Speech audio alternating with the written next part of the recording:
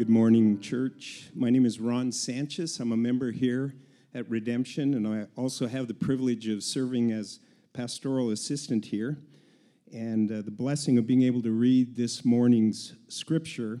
If you'd turn with me to the Gospel of Matthew, chapter 16, we're going to be reading verses 13 through 20. Now, when Jesus came into the district of Caesarea Philippi, he asked his disciples, "Who do people say that the Son of Man is?" And they said, "Some say John the Baptist, others say Elijah, and others Jeremiah or one of the prophets." And Jesus said to them, "But who do you say that I am?" And Simon Peter replied, "You are the Christ, the Son of the living God." And Jesus answered him, "Blessed are you, Simon Bar-Jonah, for flesh and blood has not revealed this to you, but my Father who is in heaven. And I tell you, you are Peter, and on this rock I will build my church, and the gates of hell shall not prevail against it. I will give you the keys of the kingdom of heaven, and whatever you bind on earth shall be bound in heaven, and whatever you loose on earth shall be loosed in heaven." Then Jesus strictly charged the disciples to tell no one that he was the Christ. This is God's word for us today. Thank you, Ron. If you keep your Bibles open this morning to Matthew 16, that's where we're going to start. And if you would just join me in praying for our time together now. Father, we do thank you so much for your word. We thank you for this passage. And we thank you for your unfolding plan of redemption that we have had the chance to look at these last 2, now 3 weeks. And today, God, we pray that that plan of redemption would snap into clearer focus for us than it ever has before, God. If there is a sermon I've ever preached to basically explain why it is I want to give my life to preaching and pastoring and planting local churches, this is it. It's because I truly believe that Christ is King. I truly believe that that King has a church. I truly believe that that church has been entrusted with your mission. And so help us to see this plan. Help us to see it, how it unfolds in the story of Scripture today, and help us to glorify you as we are shaped by these things as a church together. In Jesus' name, amen. Well, this week I took a break from writing the sermon, and I just kind of had lunch and I watched a little YouTube interview between Ben Shapiro and Russell Brand. And if you don't know who they are, that's a very interesting combination. Both of these are very famous internet personalities. Russell Brand is known as being very liberal and secular. Ben Shapiro is known as being very conservative culturally, politically, and an Orthodox Jew as well. They're both sort of provocative in their own ways. But it was interesting to hear people with such different worldviews talking about things like culture and politics and morality. I tend to love those kinds of discussions, maybe you can tell. But as I listened to this, my ears really perked up when Russell Brand started talking about this sermon series at Redemption Church. Now, he didn't mention Redemption Church by name, but here's what he said. You're going to see exactly what I mean. Here's what Russell Brand said in this conversation about the world and how we can flourish in it. He says, "What I'm sort of interested in is, how can we here now create a kingdom that is a reflection, whether you believe in God or not," he says, "of the kind of values that God is undergirded by." He said things like love, oneness, kindness, allowing people to be who they are, and so on. In other words, he's saying, what if we could start some kind of a kingdom, right, that doesn't rage? What if we were to create, just an idea, some sort of a system, if you will, or maybe a society in which life actually works the way that God intended it to? You have to admit, that is a beautiful vision. In many ways, it's very strikingly similar to what we saw as God's grand vision in Genesis chapter 1. And this is the hope. This is the longing of the entire story of the Bible and ultimately the Christian faith. But I want you to notice part of his definition of this kingdom includes allowing people to be who they are. Now, at first glance, right, that doesn't sound like a bad thing. It doesn't sound like a bad idea. Certainly, insisting that people be who they're not seems really abrasive and very cruel. I don't think that's certainly the solution to this.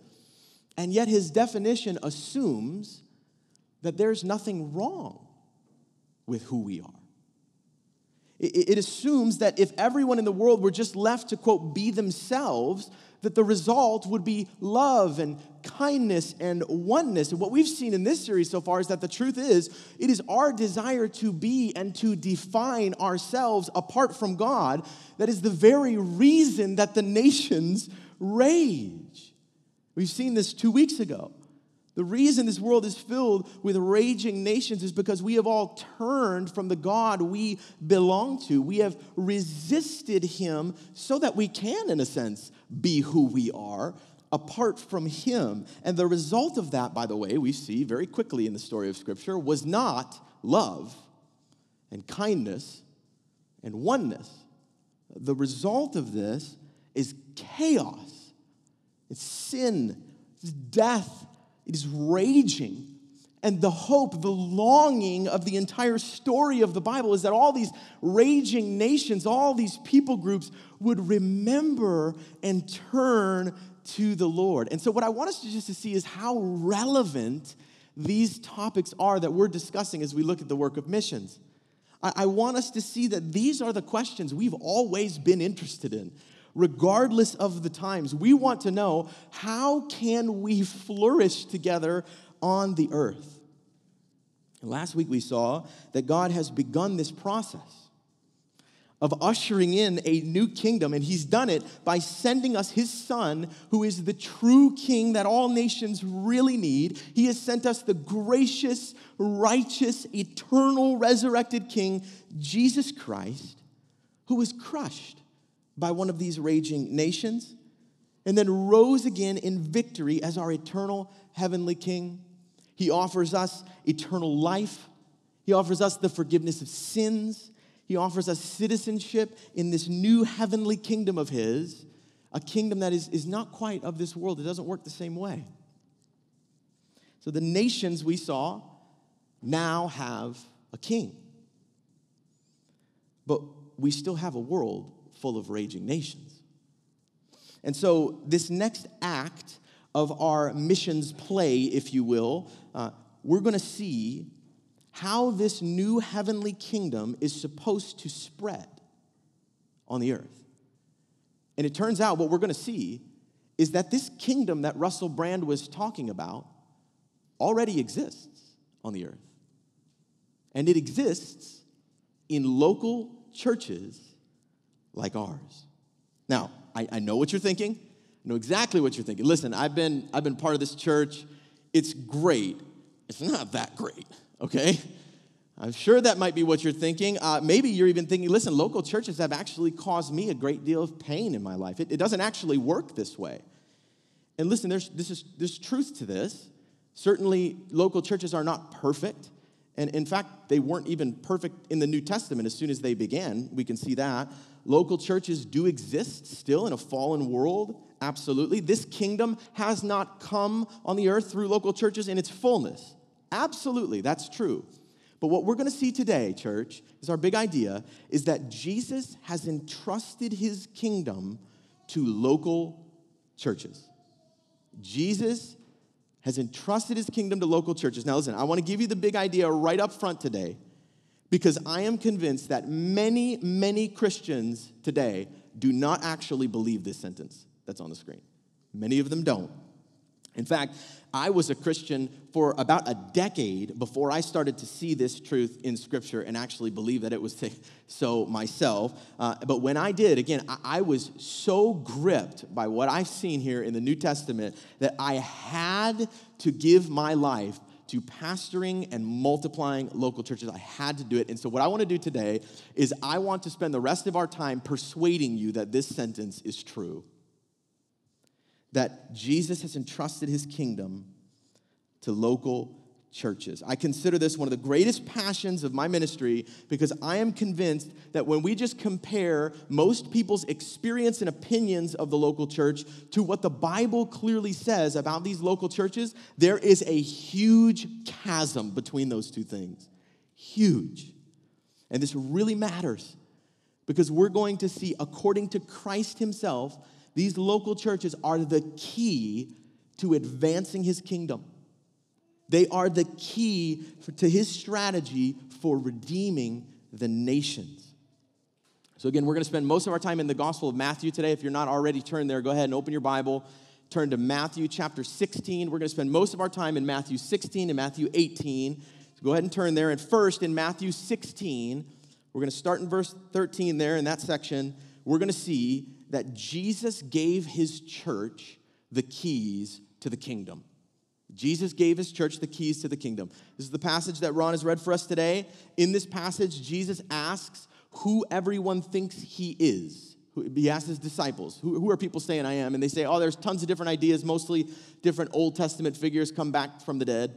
And then he asks them point blank, okay, who do you say that I am?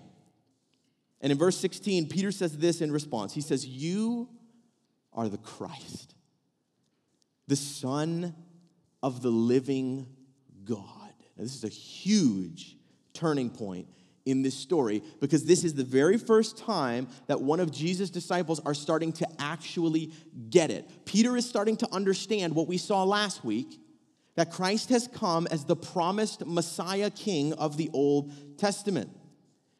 And as soon as Peter confesses this, that Jesus is the Christ, here's what Jesus says to him.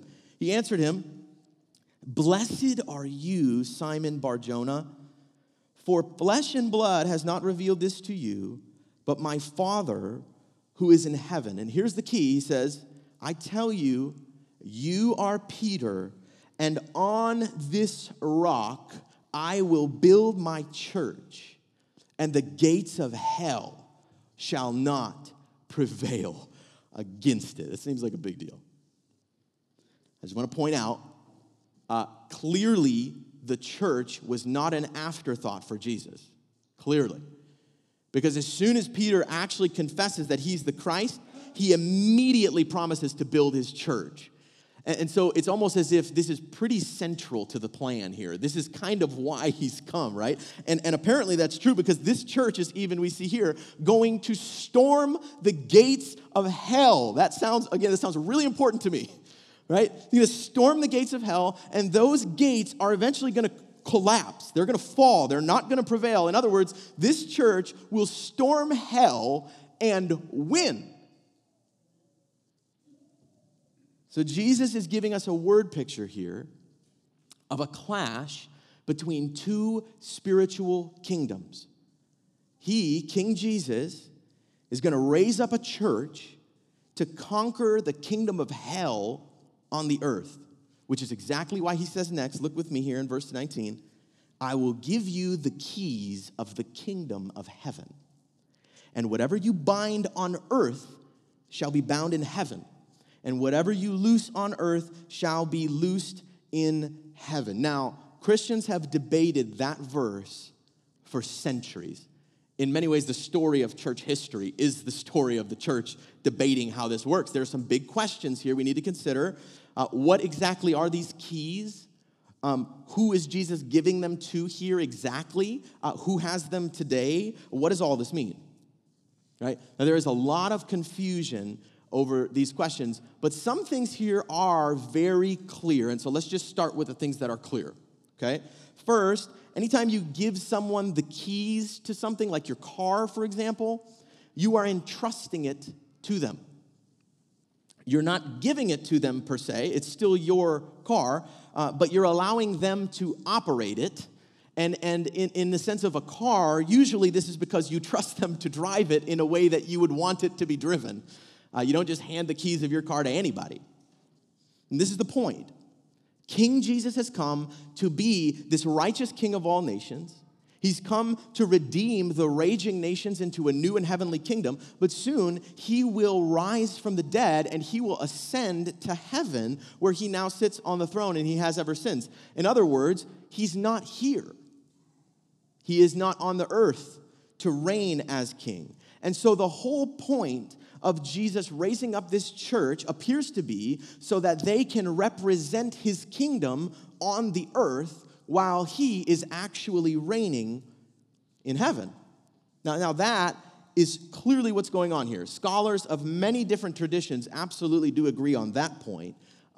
But one other point is very clear here as well. When Jesus hands over the keys to this kingdom, it involves this responsibility. It comes with this responsibility to bind and loose.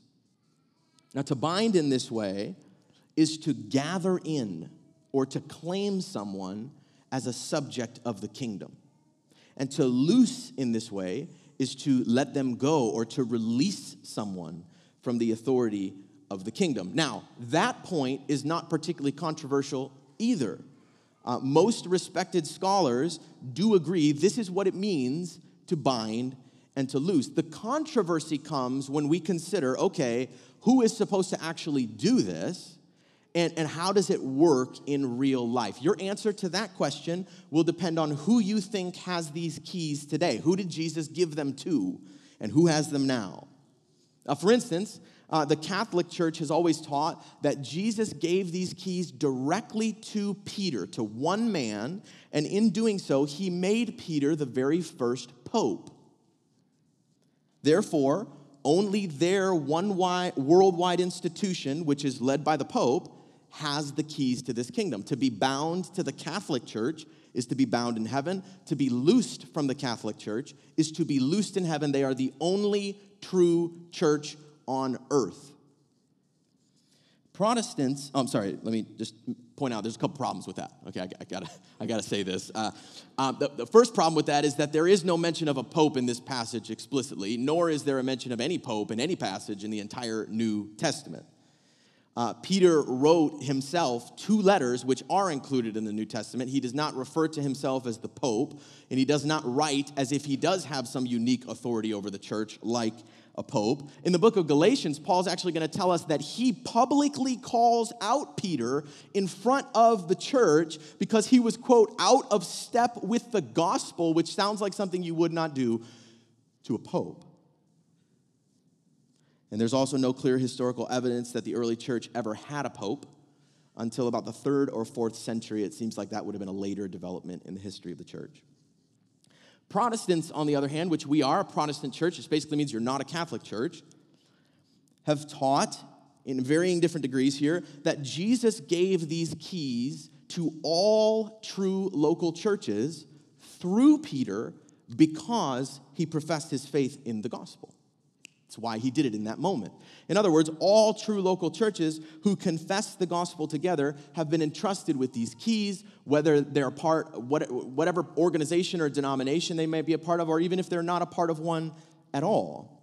As long as they are a local church that preaches the true gospel to gather the nations into the Christ's kingdom, this is who Protestants historically have believed has the keys to the kingdom. Meanwhile, modern Christians have adopted a new position on this question, which is basically, I don't really know who has these keys, but this is incredibly uncomfortable, and can we please talk about something else?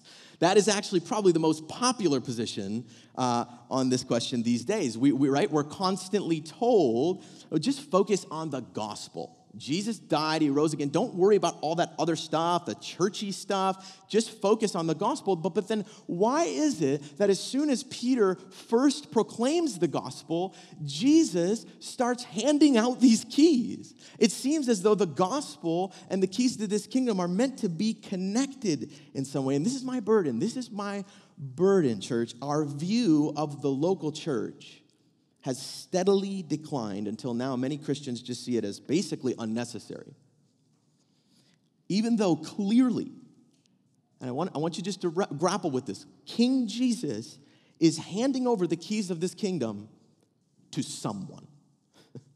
We could just agree on that. This is my plea for you today. As complex and unintuitive as this may seem, we have to do something with this, right? Someone on earth has the keys to the kingdom of heaven. It would just be so great if Jesus just told us what these keys are and how to use them, that would have made this so much easier in so many ways. Go ahead. What's my next slide? Oh! He did. He told us how to use the keys to his kingdom. Look with me at Matthew chapter 18. If we just keep reading Matthew's gospel, 2 chapters later, Jesus explains these keys. And in Matthew 18, he teaches his disciples what to do if a fellow Christian sins against them. And you may be familiar with this. We're supposed to go to that brother in private to try and address that sin. If he listens to us, if he repents, great. Mission accomplished, we go back to life in the kingdom. But if he doesn't listen to us, we're supposed to bring another brother or sister to sort of try again. More kingdom representatives. Then Jesus says this in Matthew 18, starting in verse 17. He says, if he refuses to listen to them, that is multiple brothers or sisters, he says, tell it to the church. And if he refuses to listen even to the church, let him be to you as a Gentile or a tax collector. Well, what does that mean? It means a member of the nations and not a member of the covenant kingdom. And then right away, Jesus clarifies, this is exactly what he meant 2 chapters ago when he told us about the keys of the kingdom. He says, truly, I tell you, right? I really meant what I said 2 chapters ago. Truly, I tell you, whatever you bind on earth shall be bound in heaven, and whatever you loose on earth shall be loosed in heaven. He's saying this here is what that means. This is what it means to bind and loose. For, he continues, where 2 or 3 are gathered in my name, there I am among them. I just want to point out, Jesus is assuming that if you are a follower of his, you will be a part of a local church that sin issues can be brought to. You will be a part of a local church that you can either choose to listen to or to ignore when they address your sin. So if you've been thinking in your Christian life, look, Jesus doesn't really care if I join a church. Listen, this is proof. No, he absolutely does. He expects all of his followers to be committed members of specific local churches. And that right there, church, is the idea that God just opened my eyes to, particularly over the course of seminary, and it just revolutionized my understanding of the Christian life and the work of God in the world. The truth is, the New Testament has no category for a Christian without a church. It doesn't have that category. We invented that category. We invented it about 100 years ago, and it has proven to be a terrible invention. I want you to notice, if you thought that Jesus was promising to build the universal church back in chapter 16, well, that can't possibly be, because how do we bring a sin issue before the universal church? You can't do it. This is one of the many New Testament passages that you frankly cannot obey unless you are a part of one local church. The truth is, the New Testament does not distinguish between the universal church and local churches in the way that we like to distinguish today. As if it's perfectly normal for a Christian to be part of the universal church and never even darken the door of a local church. In the New Testament, the way we join the universal church is by trusting in Jesus, repenting of our sins, being baptized, and joining a local church. The New Testament doesn't separate those things in the ways that we often do today. This passage also shows us, I think with crystal clarity, who Jesus has entrusted the keys to and who has these keys today. I want you to notice he doesn't say, listen, if they still don't listen to you, go find Peter. Go tell the Pope. He doesn't say that. He says, bring it to your church. And so apparently, according to Jesus, this church he's building is made up of earthly, visible local churches where his disciples can help one another to live according to the principles of his kingdom. And it is in these local churches, in particular the members of these churches, who together have been entrusted with the keys. You with me? What I'm about to say right now is probably going to break some of your categories. This category had to be broken for me too. I've been there. I get it. Bear with me. I'm going to break your categories today. To be bound to one of these local churches is to be bound in God's kingdom in heaven. To be loosed from one of these local churches is to be loosed from God's kingdom in heaven. Okay, are we still? Anybody want to leave yet? Nope. Okay, we're good. All right, let's keep going. Now, of course, local churches can misuse these keys. That's possible. Of course, we could get this wrong. We're not infallible. We also, by the way, don't get to decide what qualifies someone to be in the kingdom or out of the kingdom. Our King Jesus has come preaching that we enter this kingdom by repentance and faith in the gospel. That's it. And remember, it is King Jesus himself who is building his church all along. He promised to do it. He's going to do it. He's doing it through us, but he has entrusted the keys of his kingdom to that church while he sits on the throne of heaven. And that church is made up of local churches like ours. In fact, if you're a member of our church, you've actually seen this taking place in the life of our church. This happens every time we vote to welcome new members into our church. Every time we welcome new members, they get up, they tell us they believe in the gospel, they want to commit to following Jesus with us, and what happens? All the current members of our church who are present in that meeting vote to say, yes, amen, come on in. We want to follow Jesus with you. This is why we do it that way. Now, when we do that, we are not making anyone a citizen of heaven. Again, we don't get to decide what makes someone a citizen of heaven. They have to confess faith in the gospel just like Peter. But what we're saying is that as far as we can tell, their profession is credible. We see that in their life. And therefore, as far as we can tell, they are citizens of heaven. This is what it means to bind. And this is why, during our members' gatherings, we also let everyone know if members have left the church for any number of reasons. If they move away, Brady moved away. We brought him up. We prayed over him. He left. He's back here visiting today. It's kind of cool. He's here for a week. Hey, welcome back. But this is why we do it this way, because this stuff really matters. Look, any member can leave our church at any time, even for any reason. I hope you can see you shouldn't do that lightly based on what we see in the scriptures. This is a meaningful spiritual decision. This is not a cult. Okay? It's not a cult, but it is a church. And Christ has entrusted his church with the keys to his kingdom. And so when people do leave, it doesn't necessarily mean they're not Christians. Of course, they can be bound to the kingdom at another local church. Even here in our city, they can. We have that luxury, at least, in our time and our place. But it does mean that for any number of reasons, they are not asking us to play this role in their spiritual lives anymore. Because either we can't, they moved away, or they want to be somewhere else or worship somewhere else. They're no longer committing to follow Jesus with us in their day-to-day lives. We are no longer responsible for disciplining them in this way. If they were to fall into sin or vice versa, we should absolutely love and care for them, celebrate when they come back and say hi to us. But it is not our job to sort of vouch for their salvation in this way or to confirm to the best of our ability they're a citizen of heaven. This is what it means to bind and to loose. This spiritual process, which we call church membership and discipline, is how Christ himself has told us to use the keys to his kingdom, and it's supposed to be how the world can tell the difference between the raging nations and the kingdom of God. Now, you might be thinking, again, I just want to sympathize with you guys here today, okay? How can this be? I've been a Christian so long, I've never heard this. I get it. I'm telling you, I get it. I was there for a decade. I didn't even think about these things.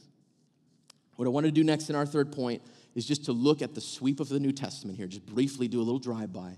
And I want to show you all of the evidence for this, that local churches actually represent the kingdom of God on earth. They're basically like embassies. If you know what an embassy is, the United States has all kinds of embassies in other nations. It's basically little representation of the United States in a totally different place. That's basically how local churches work.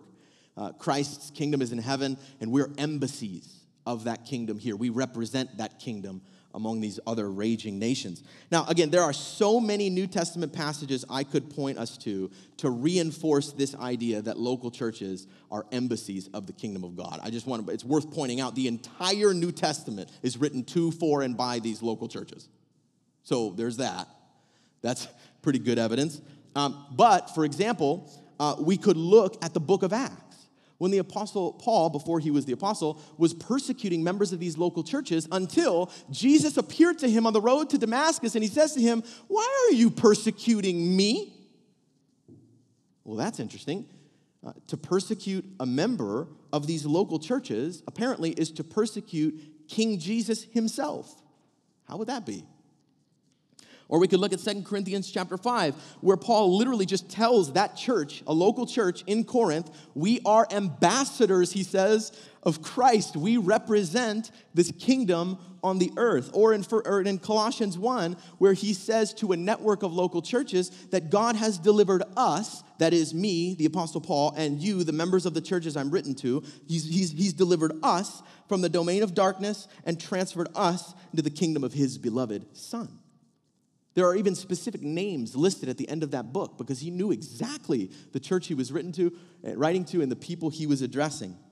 Or we could look at Philippians 3:20, where he reminds that local church, our citizenship is in heaven. These are all over the place. Frankly, this is why Paul gave his entire life to preaching the gospel and to multiplying local churches among the Gentiles, among the nations, as Carl read, so that the manifold wisdom of God would be made known to the rulers and authorities in the heavenly places through the church. But if you want to hear it from Peter instead, he told the network of local churches that they were a chosen race, a royal priesthood, a holy nation, even though they weren't a nation at all. They were a network of local churches that was made of disciples from among all nations. We even saw this just recently in our series in 1 John, when John told us that he preaches the gospel that we might have fellowship with him. And he said our fellowship within these churches is fellowship with God the Father and his Son, Jesus Christ. He is alive in us in these churches, helping us to love one another, helping us to live righteously.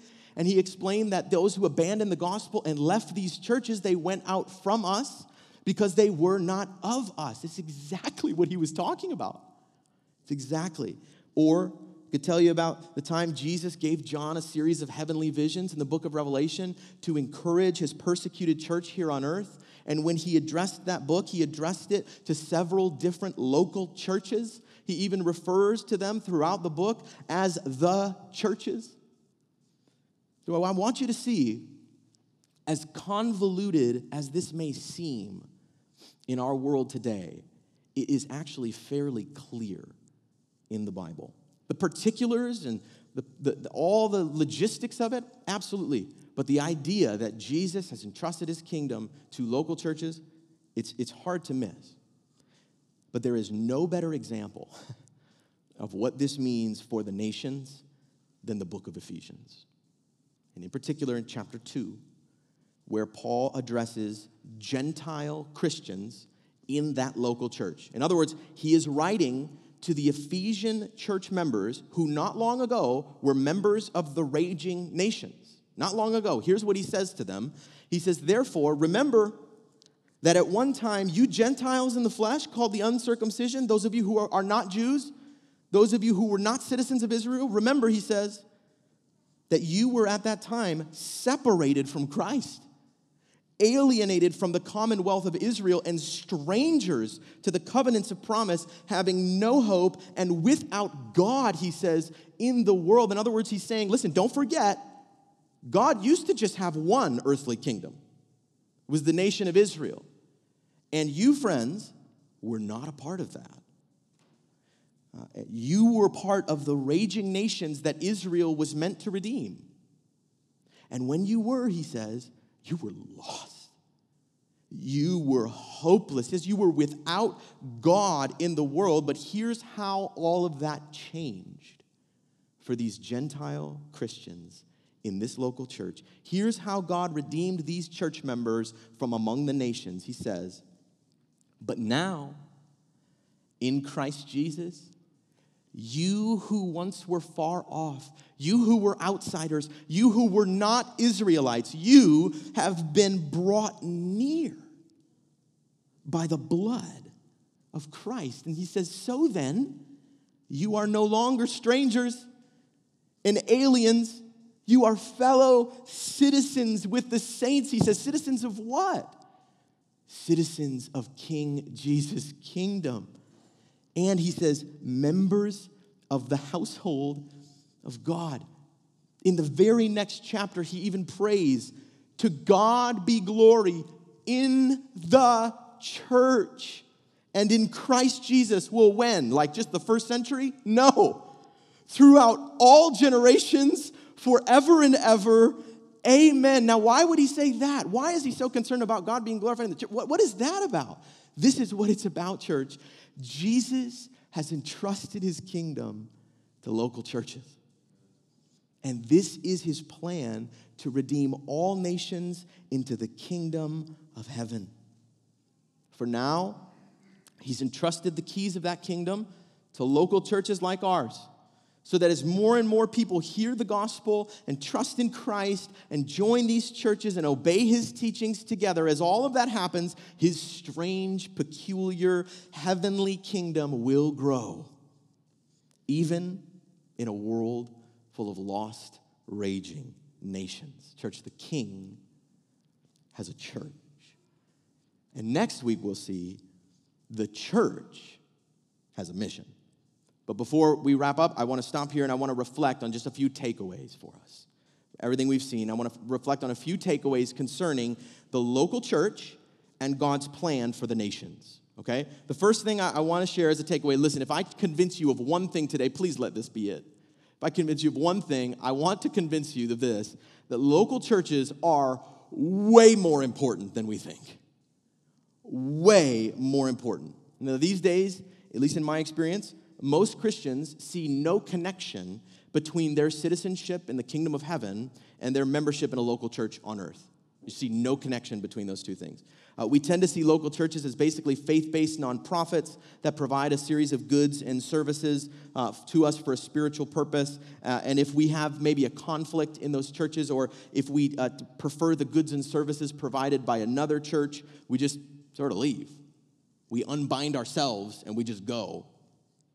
Increasingly, Christians are comfortable not even attending a church at all. They can just stay home, listen to a podcast, or even watch a stream online. But I want us to see, in light of everything we've just looked at, this is a huge problem with huge kingdom implications, because the assumption here beneath the surface is, God doesn't really care about my involvement in a local church. He just wants me to trust in Jesus personally, and if I do that, it's fine. Everything else is going to be good.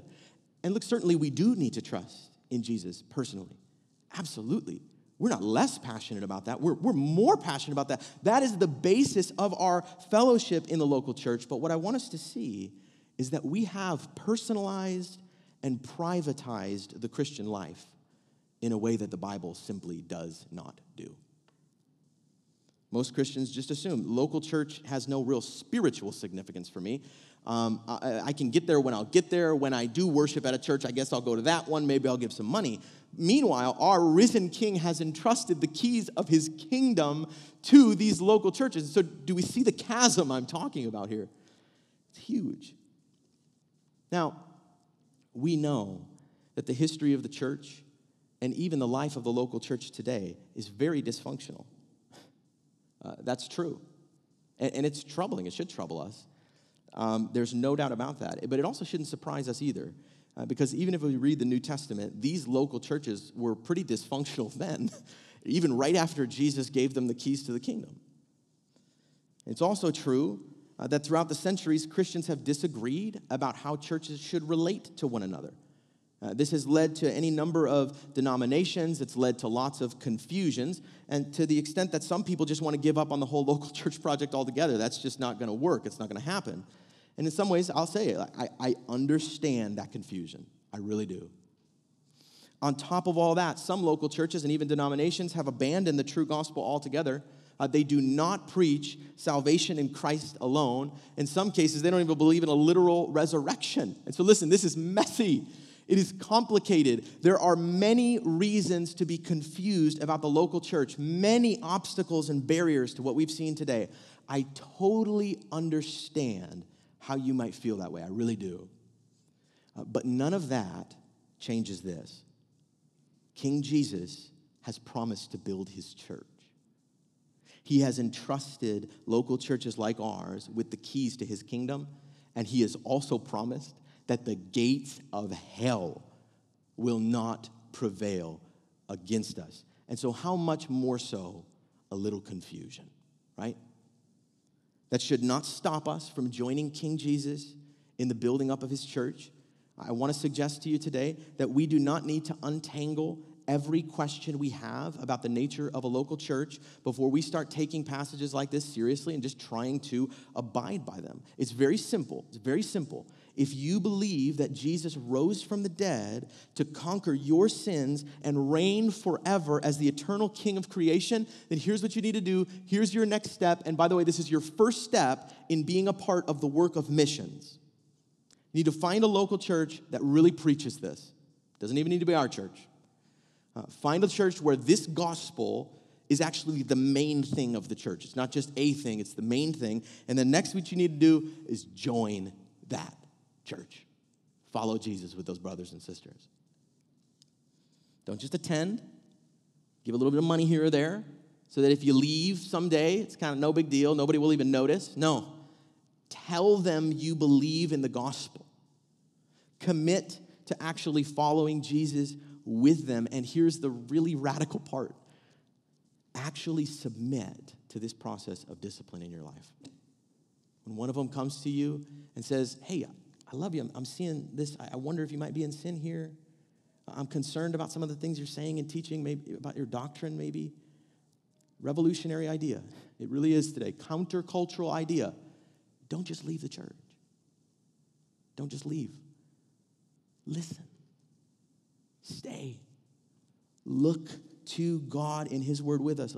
I'm just convinced every Christian needs this. And I want to tell you, before I am the pastor of this church, I am a member of this church, just like anyone else, because I am convinced I need this. Right? We wonder why our churches may be so unhealthy. Why is that? We wonder why our culture used to be so much more Christian than it is now. And listen, there are many, many reasons for these things. I'm not suggesting I know the only reason for that. But could it be that one huge reason for this is that we have lost the keys to the kingdom? It's kind of like, where did we put those things? What were those for again? What do those do? I can't remember. We have given up on this vision of the local churches that King Jesus has entrusted with the keys to his kingdom. And what I want us to see next is that there is a connection between our passion for the local church and our passion to reach the nations. There is a clear connection between those two. And here's why. It's because number two, the nations are being gathered into local churches. This is the beauty and the glory of what I read from you from Ephesians 2. You who once were far off, you've been brought near. You're citizens in the kingdom. You have it. Local churches following Jesus among every nation is God's answer to the raging of the nations. King Jesus is on the throne, reigning as the eternal King of heaven. Meanwhile, we're down here on the earth in these local churches proclaiming the good news that he is king so that people can be rescued out of the raging nations and into the everlasting kingdom of God, bound to it with us. And this is how the Great Commission is meant to work. This is why it is so important that we keep the gospel and the local church and its mission at the very forefront of everything we do. More than anything else, church, this is what we need to be all about, because this is God's strategy to redeem the nations. He is gathering the nations into local churches. But unfortunately, for many reasons, this is often not how many Christians think of local churches today. If they see a need to join a church at all, many modern Christians are more interested in the personality or the style of the pastor. Or the programs or services that that church offers to them, or even the size of the church or the feel of the church, for example. The right name, the right logo, the right lighting, the right volume of worship, the right atmosphere in the room. Too often, these are the things Christians value in a local church. These are the things we assume will really make a church flourish. But hear me out. I just want to extend our vision of the local church here by saying, not in Iraq, not in the slums of Mumbai, not in the jungles of Peru, right? We just extend our vision out to the world. We can see that doesn't work. If we show up to these places with our laser beams and smoke machines to try and entertain people into the kingdom of God, listen, that is not going to work very well. And I want us to see here, this is a big problem. This means that our vision of the local church is very broken because this is God's plan. He is gathering a spiritual people from among all nations into these local churches. And so I just want to suggest that if our vision for the local church only works in our civil, affluent Western culture where it's safe to be a Christian, then we have a broken vision of the local church. We do not have a biblical vision of what this is and what we're supposed to do.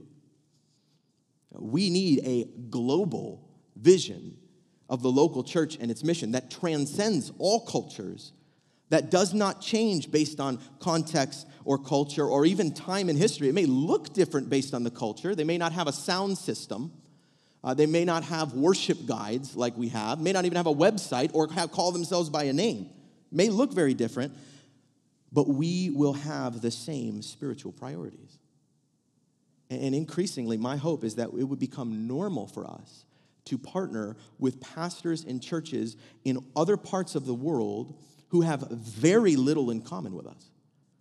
Aside from the fact that they preach the same gospel, they baptize new disciples, they follow Jesus with those new disciples, they gather to preach and pray and take the Lord's Supper, and they're trying to multiply churches. So I guess in that sense, we do have a lot in common with them, however different from them we may be in any number of other ways, because as we give ourselves to these things, church, to this simple biblical vision for the local church, we are taking part in God's redemptive plan to gather his long-lost nations into an eternal heavenly kingdom.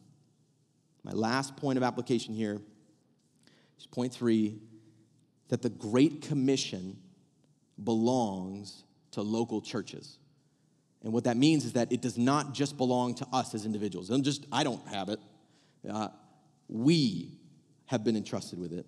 Next week's sermon is called The Church Has a Mission. We're going to talk a lot more about how we can work together to take the gospel to the nations and specifically how we want to do that. So I'll just be brief on this today, but I do just want to explain because it's important that every one of us, every member of our church is responsible for how we go about this work. Not just the leaders of the church or the elders, not just those of us who enjoy world travel, not just the members of our church who may at some point feel a call to missions.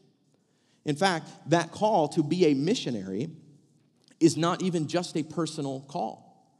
It is a corporate call. In the book of Acts, even the Apostle Paul waited on local churches to fast and to pray and to send him off with their blessing before he went to do what he was trying to do. He even refers to himself, by the way, as a minister of the church in order to proclaim the gospel to the nations. And so I want to set an expectation here just briefly that raising up missionaries in the life of our church is going to be a community project for us. If any of you sense a call to missions, which I pray you will, I'm going to tell you, look, I'm thrilled. I'm so excited about that. I am here to help you and to develop you, and then we'll see what the church says. In general, we are going to watch and see who excels in making disciples here. We're going to develop them. We're going to see if they might sense this call. We're going to pray for them. Our elders will lead us through this process, and then someday when the time comes, just like we do with members, we will put them up in front of the church, recommending that the church sends them to be a missionary. We will vote to say yes to that. Absolutely. This is the kind of disciple and ministry that the nations need. And I want you to see why that is. It's because all of us are responsible for stewarding this kingdom work together. Jesus has not just given the keys of the kingdom to me or to the elders. He's given them to all of us as a church. Now, that may seem really different to you. All of this, frankly, may seem really strange, maybe a little odd to you. And if so, I just want to say, I know, and isn't it awesome? That's exactly what I want to say. I know, and isn't it awesome? Where two or more are gathered in his name, where two or more are gathered in his name, there he is among them. Here we are, gathered together in the name of King Jesus to celebrate the good news that he is in fact our King, as we do every Sunday. And my hope is that these passages would give us a profound sense of just how important this is, church.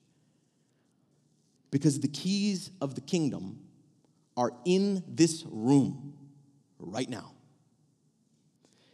Our risen King is building his church through us. He has called us to take the gospel to the nations, and he has promised that the gates of hell will not prevail against us. What a joy it is. What a privilege it is. And what a responsibility it is to be members of the King's church. Let's pray. Father, we thank you for today. We thank you for this unfolding plan. We thank you that we could come behold the wondrous mystery that in the dawning of a king, you, God, are bringing many sons to glory, grace unmeasured, love untold. We thank you that we stand on Christ, the solid rock, as his church, his kingdom ambassadors. And we pray, God, earnestly, that you would help us to love one another well. You would help us to follow you together in faith and in righteousness, and that you would multiply the fruits of the gospel out from our church, certainly in our community, and beyond that, even to the nations, God. Give us your vision for your church. Empower us to really pursue it together in humility and in love, and help us, God, to look, to watch, to see, and to expect you to bring about your kingdom as we do. We love you, God. We thank you in Jesus' name. Amen.